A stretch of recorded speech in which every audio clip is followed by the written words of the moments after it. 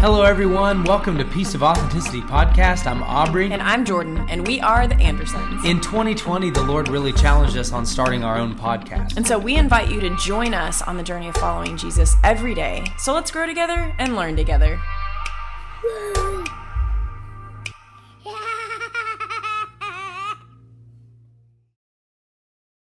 What's going on, everybody? Hello. Welcome back.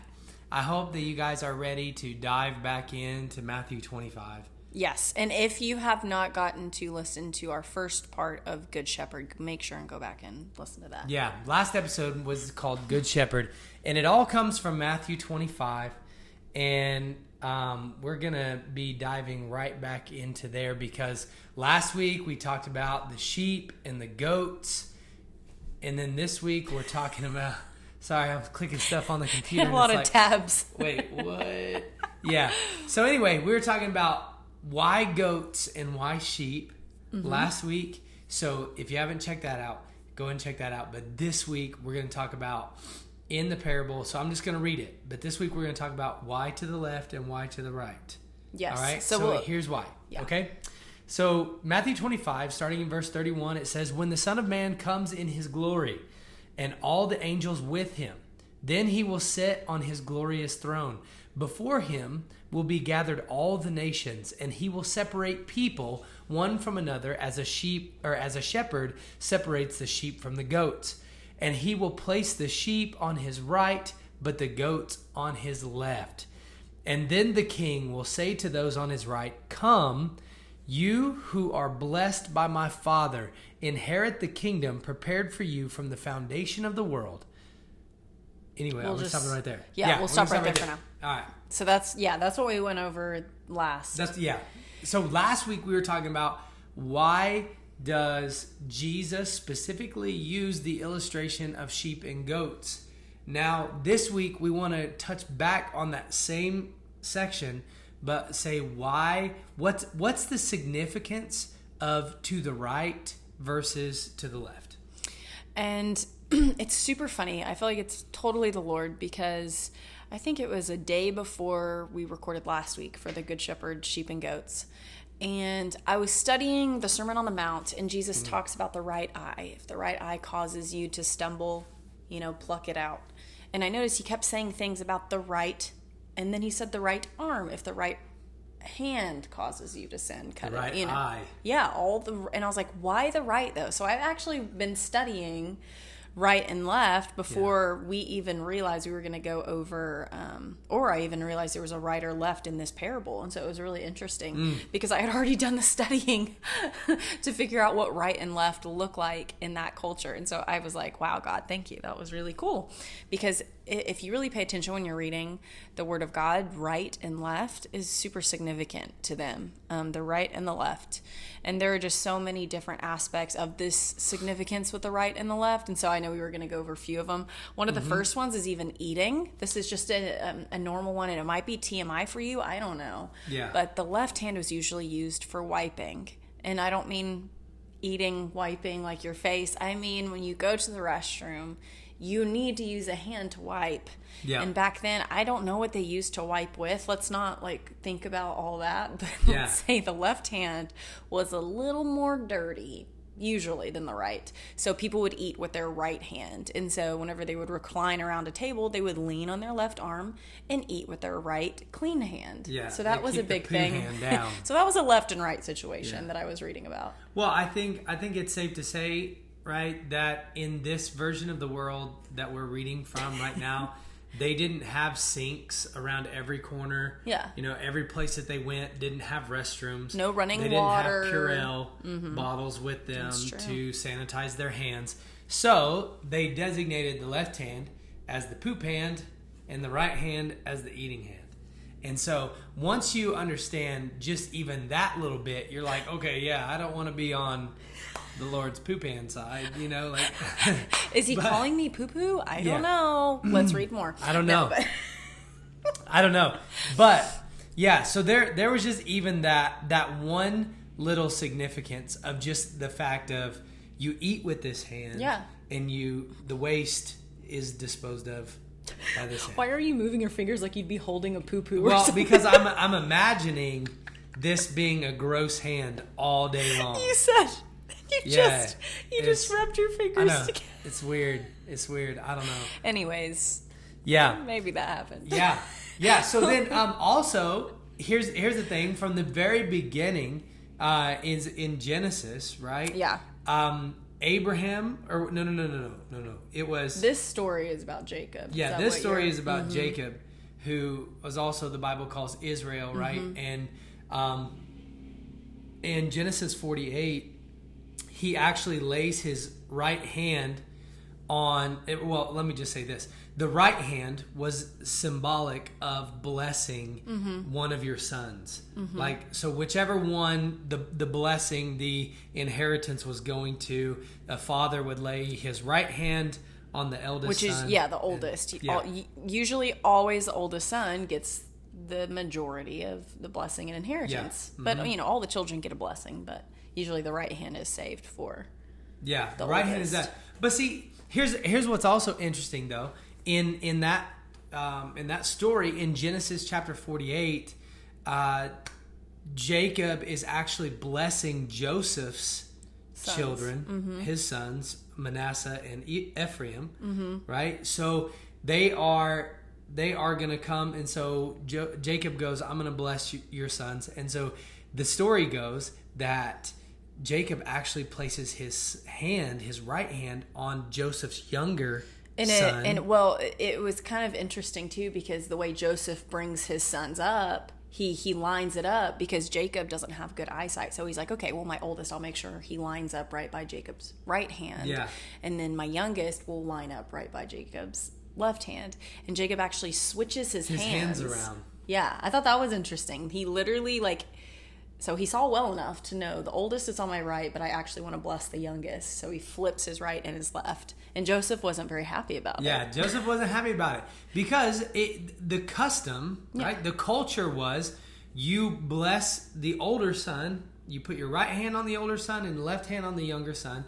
And that's just the way things were done. And every person wanted it to be that order, right? You want your oldest son to receive the blessing. But I also think that it's very funny because if we all remember, let's turn a few pages back in the book of Genesis. Rewind. And we realize that Jacob, Israel, right, in this moment, he's the one giving the blessing, but earlier in the book of Genesis, he's the one stealing the blessing, and he was the younger son, and he stole the blessing from his brother Esau. If you don't know that story, I want to encourage you to go back and read it because it's incredible. But Jacob actually steals the blessing from Esau from his father Isaac. So I'm sitting here going, man, isn't it crazy how terrible degenerative eyesight runs in that family? Because Isaac had poor eyesight, which is why Jacob was able to steal the blessing from Esau. And then here is Jacob further on down the line. It's his turn to deal out the blessing, and he has bad eyesight, but he knows enough, or he's being led by the Holy Spirit. We don't know, but Jacob is expecting, or Joseph is expecting a little movement just like this, where his right hand goes on his eldest son, and Jacob goes, no. He's like, and he switches his hands that's around. better. Yeah, and then he goes even further to tell him, your younger son is going to be way more prosperous. It's going to be greater. It's going to be greater. Yeah, he even said that word. Your younger son is going to be greater than your elder son, and it's like, oh my gosh. So why are we telling that information right now? We're telling that information right now because getting the right hand placed upon your head in this culture is the blessing. It's the greatest thing. It's a birthright. It's something that you look forward to from the time that you're able to understand what an inheritance is, what a blessing is. You want that right hand placed on your head. Yeah, you definitely do. And if you don't get it, I'm sure that you're mad, just like Joseph. You're a little upset. And something, I actually wanted to read the scripture with it.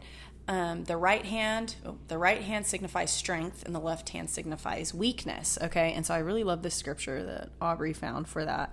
A wise man's heart inclines him to the right, but a fool's heart to the left. And that's in Ecclesiastes 10:2.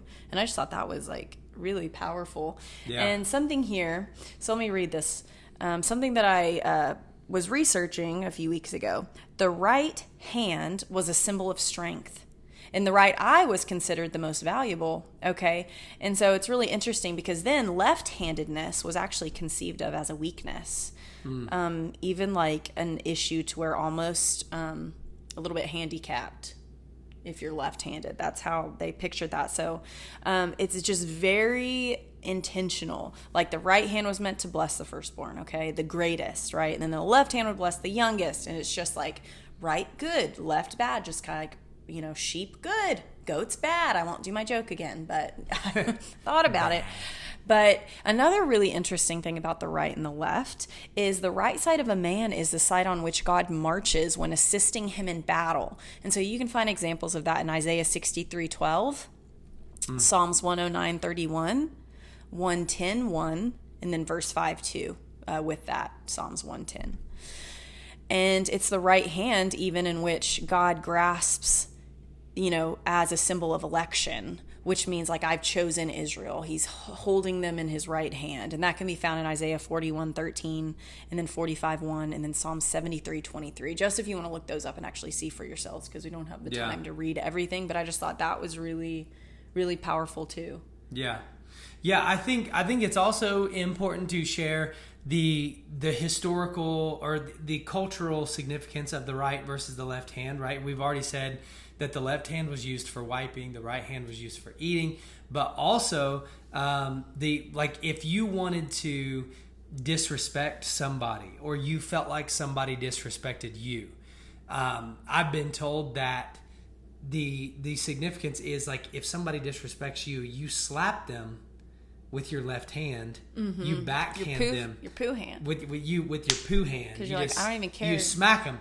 Because by doing that, everybody that is a witness to what just unfolded, right? They know that you're basically saying, I think that you are doo-doo. And you backhand them with your left hand. Because in this culture, if you punch somebody, like if you close fist punch somebody, then that is basically you admitting that you see that person as an equal. And so when you would see, if you would walk along and you'd see two people fighting and then all of a sudden somebody would get backhanded or, get slapped. And when they slap with the left hand, that is like probably the worst thing that anybody could do. Like you would hear people go, like that when it happened. Yeah, absolutely. Was that good acting? Did you see my face? Thank you.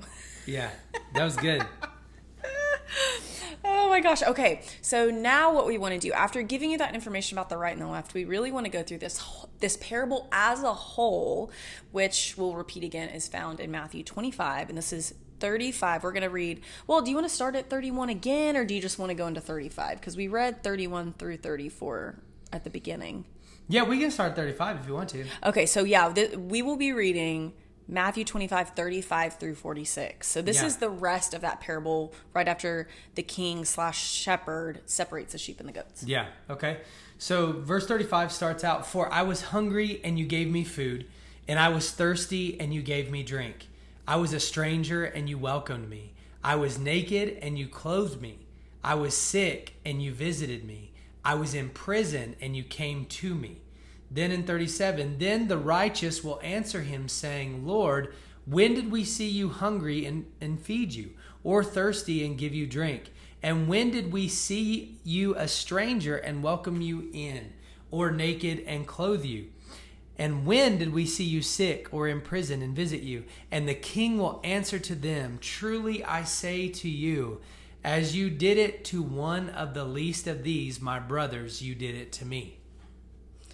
And that's just so powerful because the Lord's like, you did all this for me, and they're like, I don't remember doing that for you. And it's just so important. The more we're reading through this, the more we realize relationship is so important. Relationship actually brings righteousness, and righteousness is found in relationship with God, relationship with yourself, relationship with others, and relationship with creation. And being right in every single four of those, not like right and wrong, like I'm right, you're wrong, not like that, but being righteous in those areas, having a right standing in all four of those areas is so important. And this one specifically, the Lord's like, if you did something for someone with a heart of overflow with my relationship with you, then you've done it for me. And I thought that was so powerful, because ultimately we talked about last week how important the relationship was with the shepherd and the sheep. And right there, the shepherd is telling the sheep, well, you poured into others because of the outpouring of your relationship with me. Not because we're trying to force something, like we talked a little bit about last week with the goats, and trying to be productive and be useful. Not like that, because that can come from an agenda driven heart. Yeah. But with this, it's just so beautiful, because it's just through an overflow. It's supposed to be, the Christian walk is not effortless, but there's certain aspects of it to where things will just come naturally, because you're spending time with the Savior, you're spending time with the shepherd, and then it becomes an overflow. Yeah, I think so. I just wanted to say, the difference is, everything in Scripture comes down to the motive of the heart. It doesn't matter. Even if you break down these verses and you say, when I was naked and you clothed me, okay, you can be that type of person that will give the shirt off of your back. Yeah.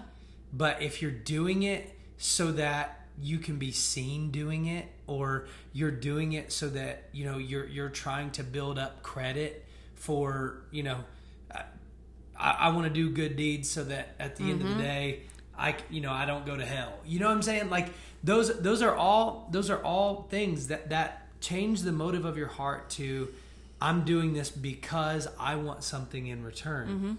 And what I think is beautiful about this right here is when Jesus is saying, you did this, and because you did this, you're going to be welcomed into the kingdom, right? But then their response is, Lord, when did we do those things? Because the motive of their heart was not to set out and be seen by other people. They were doing it. They saw needs around them, and they jumped in, and they jumped into action, and they did it expecting nothing in return, expecting no pats on the back, no praise, no nothing. They didn't even realize that they had done it. And so Jesus is saying, that's the motive that I want behind your heart. I want you to do things and not even realize that you're doing them. What they were doing was following the shepherd. Exactly. And so, yeah, when your mindset isn't like, oh, I better do that for that person, I really need to, and that's what a good Christian would do. Yeah. Okay. That's like, it reminds me of 1 Samuel, whenever the Lord, Samuel's like, well, it has to be one of these sons when he's trying to find a king, with all of David's brothers. And he literally goes through every single brother, and David's not even there. And the Lord said, well, no, like, I don't care about the outside. I care about the heart. And so another metaphor I just thought of was whenever, I can't remember if it was Jesus that said this, but the whitewashed tombs, is that Jesus? Yeah. Or was it, okay, I couldn't remember if that was Jesus or Paul, but just the fact of, we care so much of what the outside looks like, but is it dirty and icky and bad intentions on the inside, and then it looks effortless and beautiful on the outside? Like, there's such a difference, because the Lord pays attention to the heart. We always look on the outside. That's just what we naturally do, because we're flesh and bone, and because we're goats. We just look, mostly we're goats, and we look at the outside. But I just love so much, because I was reading in Matthew, actually, or John. Either way, one or the other. It was one of the Gospels. And Jesus was talking about how he's the good shepherd. And then he started talking about the false teachers and false prophets. You'll be able to tell who they are by their fruit, is what Jesus said. And then, by the fruit, the Lord then took me to the fruits of the Spirit. And I want to read those, actually. It's just so good. I wrote a lot. Okay, here's the fruits of the Spirit. I want to get them all right. Love, joy, peace, patience, kindness, goodness, gentleness, faithfulness, and self-control. I'm telling you, every single one of these fruits can't truly be shown on the outside unless it's happening on the inside. It really can't.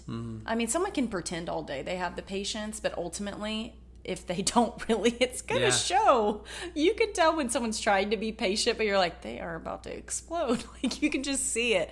And so I think that's so beautiful that the Lord is like, you will recognize by the fruit. And by the fruit, I always used to think, oh, they're good works, they're good deeds. No, the fruit is love, joy, peace, patience, kindness, goodness, gentleness, faithfulness, and self-control. Like, I just thought that was so cool. And it was this morning when the Lord showed me that. And I was just like, wow, I look for the wrong fruit a lot and figure that somebody's at the right place just because, you know, they give this much a month to this organization, or, you know what I mean? They pay this much money for little kids in Africa to get food, which is amazing, right? But if you're just doing it because you feel like that's just what a good Christian would do, then you might want to check yourself. Well, I think that, you know, we have to come to the realization that most of the time walking in righteousness does not come first nature, right? We don't necessarily want to do it. So there are some times where we will struggle, and we'll have to tell ourselves, oh, no, I need to do this because this is what the Lord told me to do. Yeah, it's what I'm supposed to do.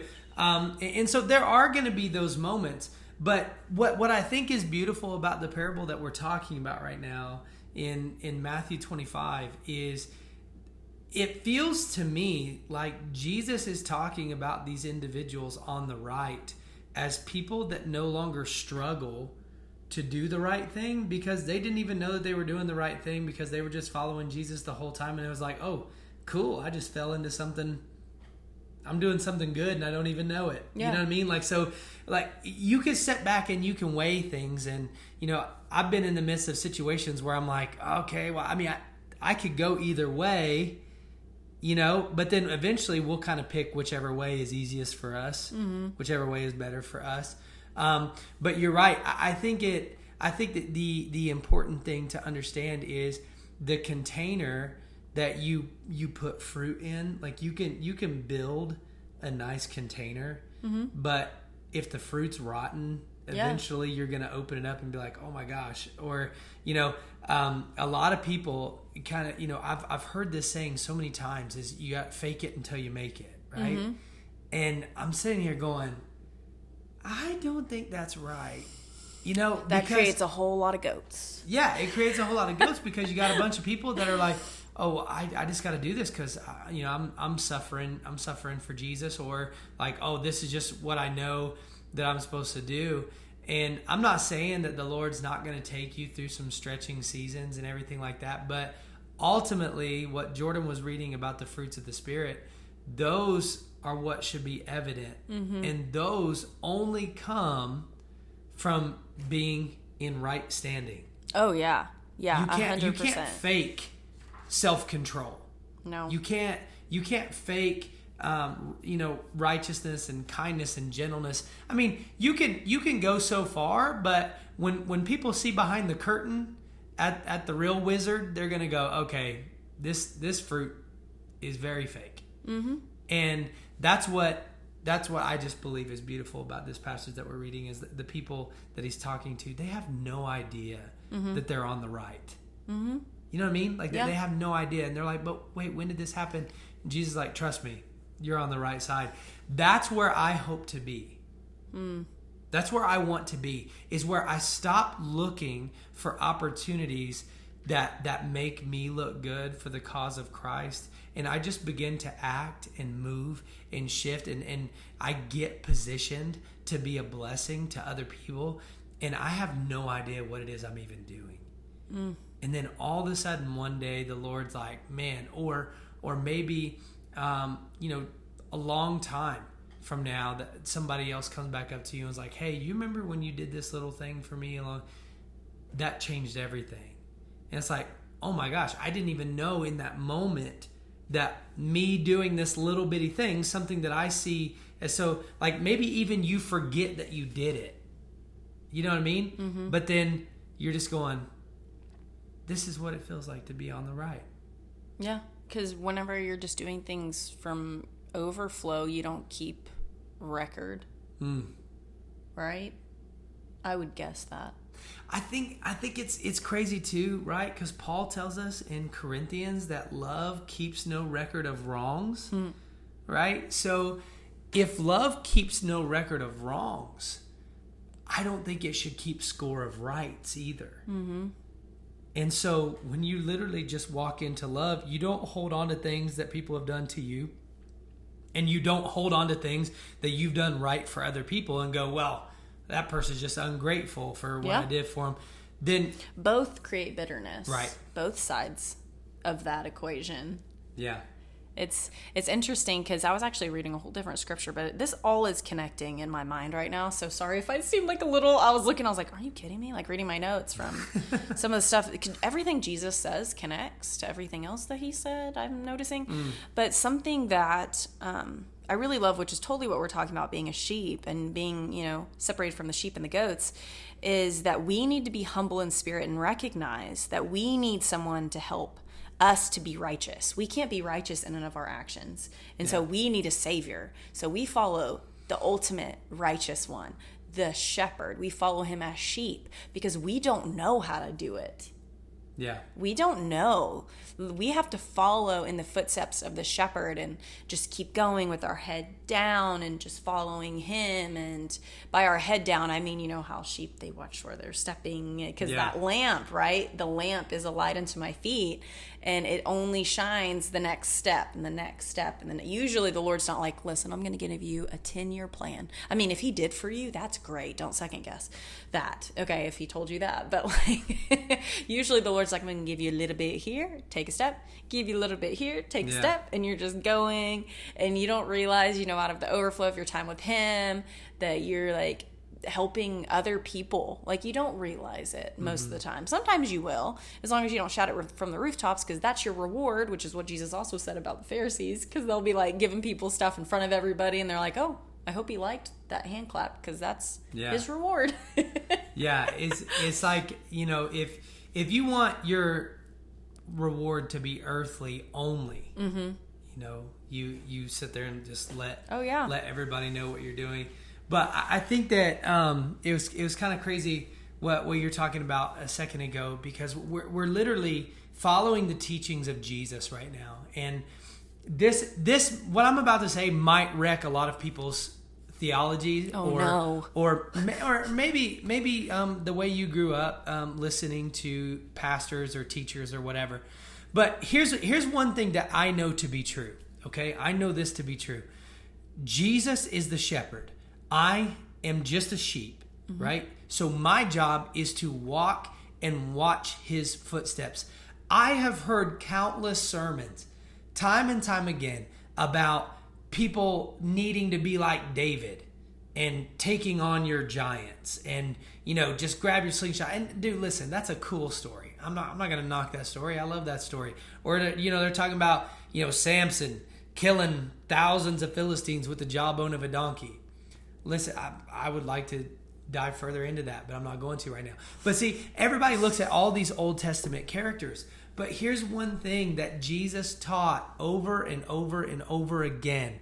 I'm the good shepherd. You are sheep. You follow me. So my job is to walk in the footsteps and in the path of the master.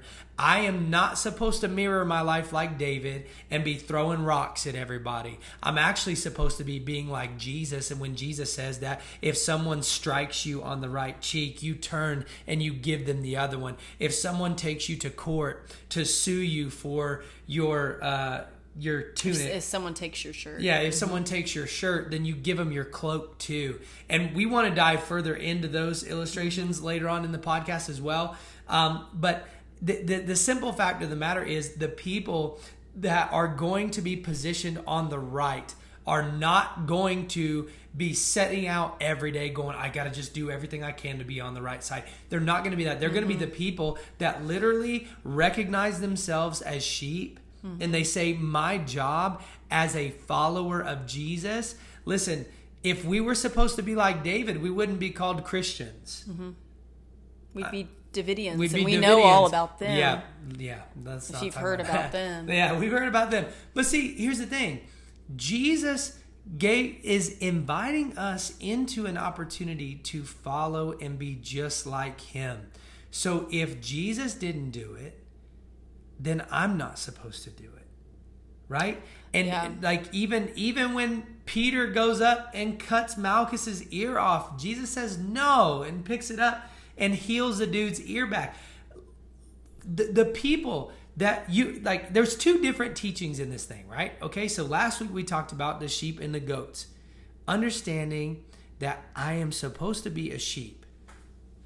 I'm supposed to be a sheep. And now it's going, okay, I'm supposed to be on the right side, but you're telling me I'm not supposed to know that I'm on the right side.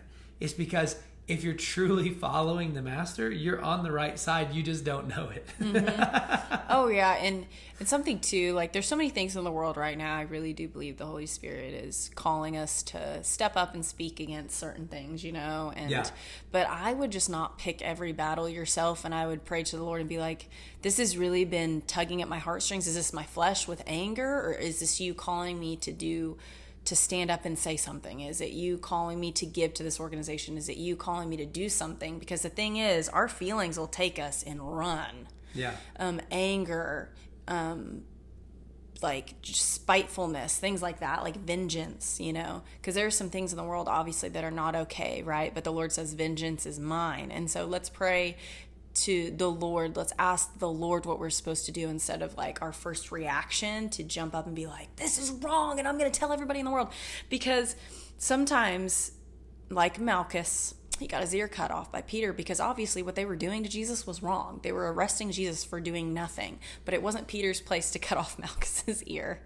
And Jesus let him know that in the moment. You know, and so I think we just have to have that discernment and be able to hear the voice of the shepherd, because the sheep hear the shepherd's voice and know when to step up and, you know, do those things as a sheep. Yeah, I think it's important to understand that when Jesus says in the Sermon on the Mount that if somebody slaps you in your right cheek, offer them the other one, that's not a sissy thing to do. Mm-hmm. That means you stand your ground. And you just say, okay, you want to slap here? Okay, here you go. I'm not running from you. I'm not scared of you, right? It's not saying just roll over or just, if somebody slaps you, run away so that you don't cause any conflict. It's not that. It's saying stand your ground, but expect to get hit. And when you get hit, offer them the other cheek, because at the end of the day, that is what glorifies the Lord.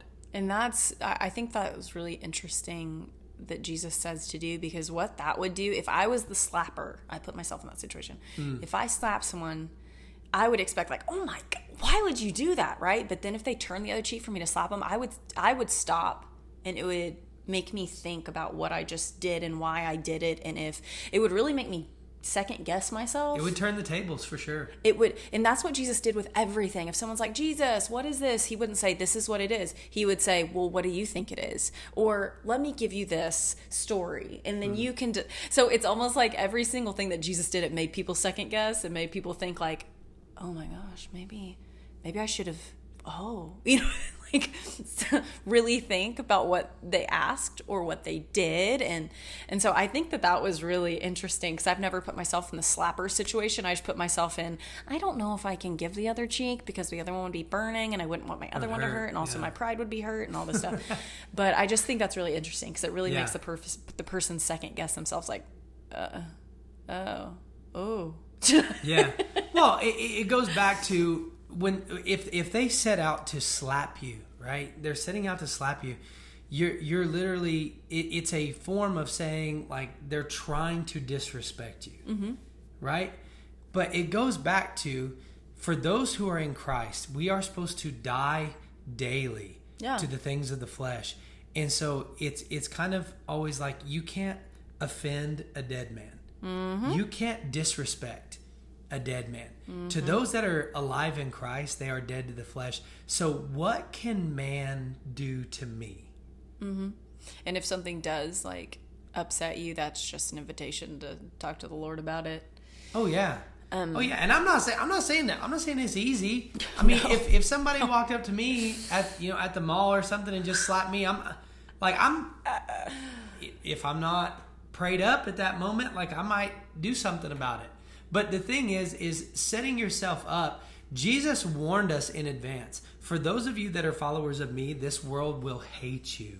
This world will. So why does it surprise anybody that a follower of Christ that the world is turning against them? They're trying to set you up for failure. They're trying to lie about you. They're trying to do all these things to make you look bad. Is because if you are a true follower of Jesus and you are standing on the right, you're standing on the right side, which where all of us sheep want to be, you should expect assault. And you don't have to defend yourself. Yeah. Because that's what the Lord does. You just keep doing you. I almost said, keep doing you, boo, but I won't, Boo-boo. even though I did. Yeah. But I want to say one more thing that was really cool in this parable is that it started off saying, the Lord is the king, sitting on his throne.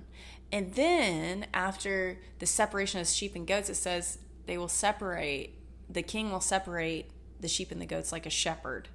So I just saw this connection. Obviously, Jesus, king, shepherd. David was king, shepherd. You see some of these things, some of these connections. And I found this information that was really interesting too, is that a scepter, which the ancient kings usually had with them, it actually has the origin from the shepherd's rod. And so I just thought that was so cool because that's a king's job to lead his people. And that's what a shepherd does. But usually kings are filled with a lot of pride and things like that, but not our king, not our shepherd. He leads us in humility. He leads us in meekness, but he's also full of power and authority. And I just loved that connection. I think that, closing this up right now, I think that here's the most powerful thing that any of us can remember.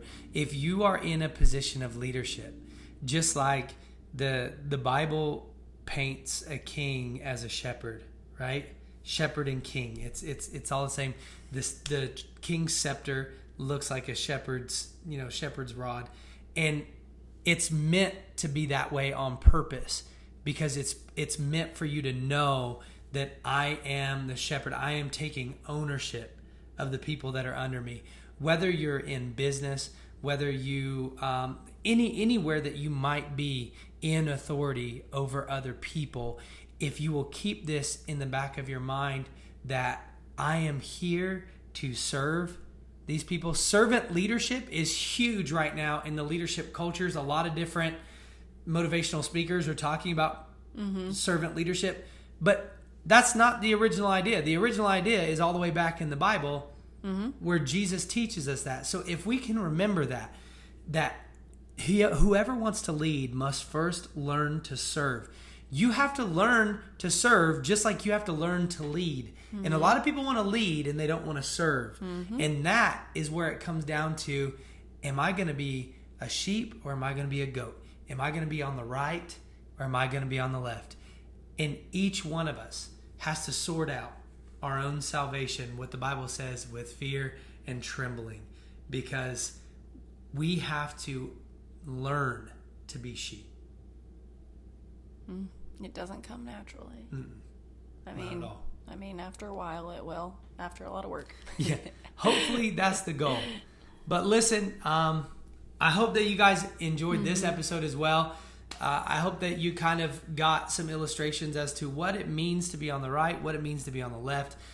We want to do this because not only did we learn this stuff in Israel, but also I hope that through this, your Bible study time is more rich. It's more full because you understand that every segment of the Bible can be broken down and more details can be brought out in the story.